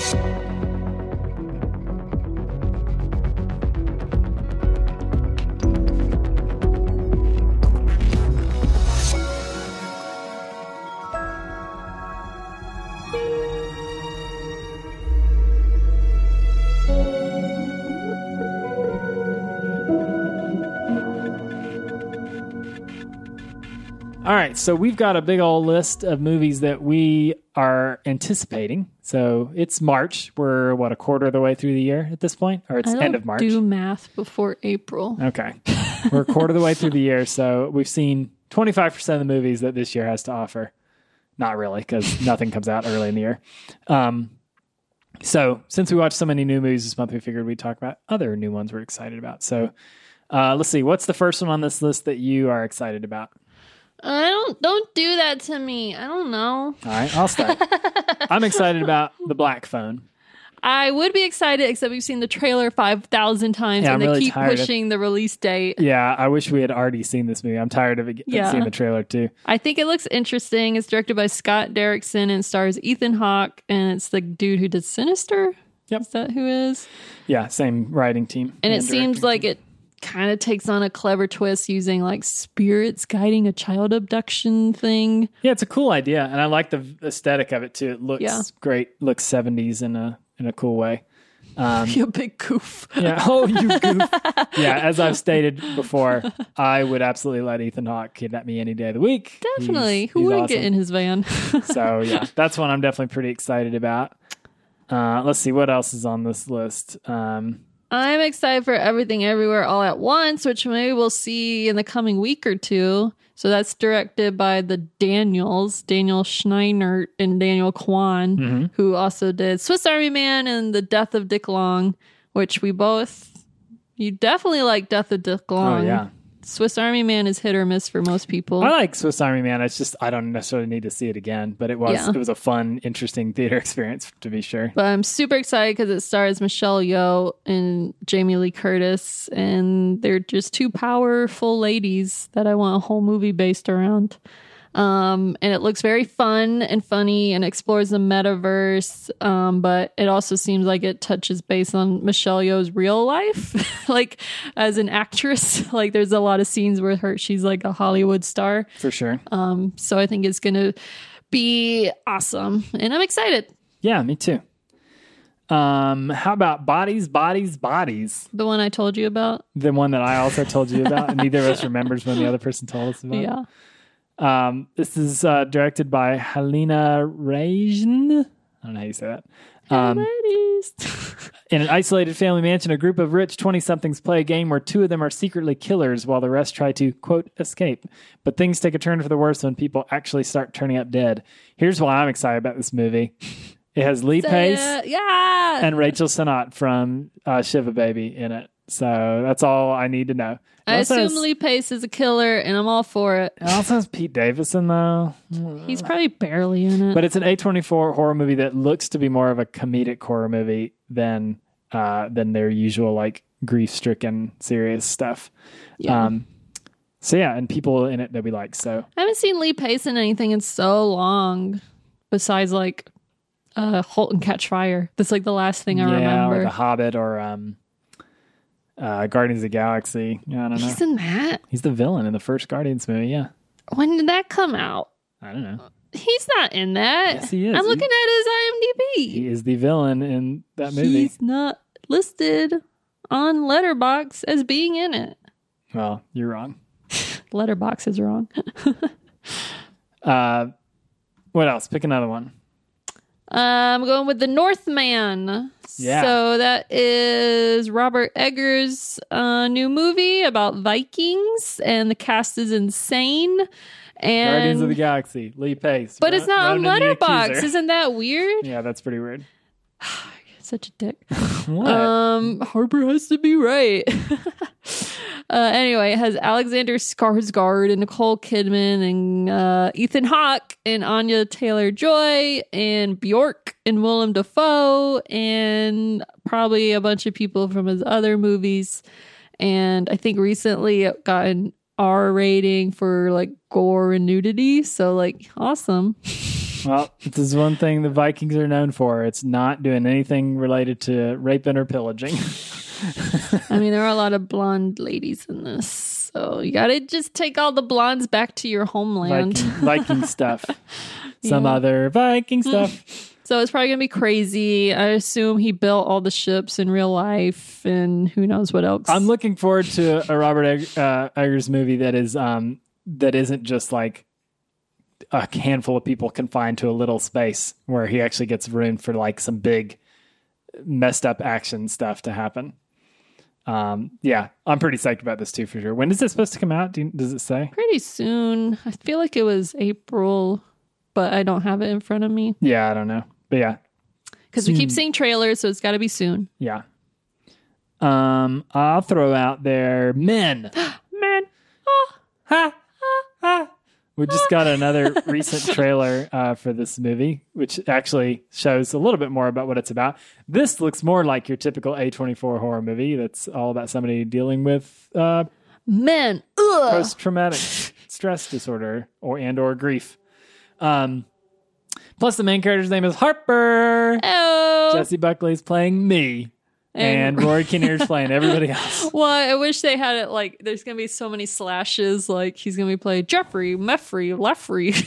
Yeah. There's even like a weird young version. Like he kid. plays a kid with his face on it. Yeah, it's like oh man, what was that terrible Brian De Palma movie we watched where the little kid had an adult voice? Oh yeah, you're like, what are you doing? Yeah. Get out of here.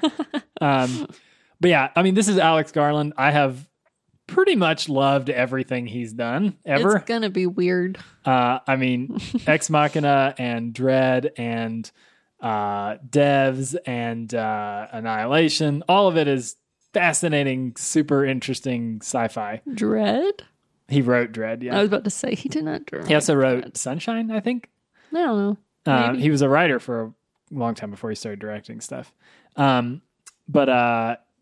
So Alex Garland's got a lifetime pass, so I'm excited for anything he's doing. Yep. What's next? What you got? I'm going with Nope, Nope. which is directed by Jordan Peele. Enough said. Yeah. I think this comes out April, May too. I don't know. Maybe it's later. But the trailer looks cool. It looks like it's going to be about aliens. So I'm all for sci-fi horror, and I think Jordan Peele can pull it off. Yeah. It's got Daniel Kaluuya and Keke Palmer and Stephen Yeun. Probably 1,000 other people that look familiar at some point. Yeah. We've only seen the one trailer, and it looks has a funny feel to it too, with the sister-brother relationship. Yeah. I think it looks great, even though we know almost nothing about the actual plot. It looks awesome. There's a bunch on here that I want to just mention to get into, but the other big one I would say is Spider-Man Across the Spider-Verse Part 1. Part 1? Yeah. I hate when they do that. Yeah. Especially because this movie took like 3 years to make. So is the Yeah, next how one long going to take? before the next Part 2? It'll be a Dune situation. Yeah. But yeah, I mean, we literally just talked about Into the Spider-Verse on our last episode and how much we loved it. So of course I'm excited about them doing another one of these. Yeah. Any others we want to throw out there? There's a lot of these that like I don't know that much about, but they just sound super interesting. I'm excited. There's kind of 2 space movies. So Apollo 10.5, which is Richard Linklater's animated movie. Yep. About a kid going to space. And then there's fun. also the Buzz Lightyear That might movie. already be out too, right? It could be. It was really soon. It doesn't say it's streaming yet, but it's going to be on Netflix. Yeah. And then the Buzz Lightyear movie. I think those will be fun. 2 fun animated movies. And then there's the new Thor movie. Yeah, I keep saying like, oh, I'm so done with Marvel, but I guess I'll see Thor. I'm pretty excited I about guess that. I'll see Guardians 3. I mean, it's got Christian Bale as Gore the God Butcher and Natalie Portman as new Thor. So I'm 100% on board Mighty for those Thor. things. Yeah, I mean, she's also Thor. Mighty Thor. Don't you dare call her Lady Thor. That's all I'm going to say about that. I just wish Chris Pratt would go away. Yeah. Oh, it says Jeff Goldblum's going to be in it. That's I cool. love his character. Disappointment Boulevard, new Ari Aster movie that I don't think is a horror movie. That's insane. Has Joaquin Phoenix and Amy Ryan. So that's cool. I don't know. Disappointment can be pretty horrific. Michael Gandolfini. It's about one of the most successful entrepreneurs of all time. I don't know if it's based on a real person or not. It'll probably be very like self-reflective and depressing, Probably.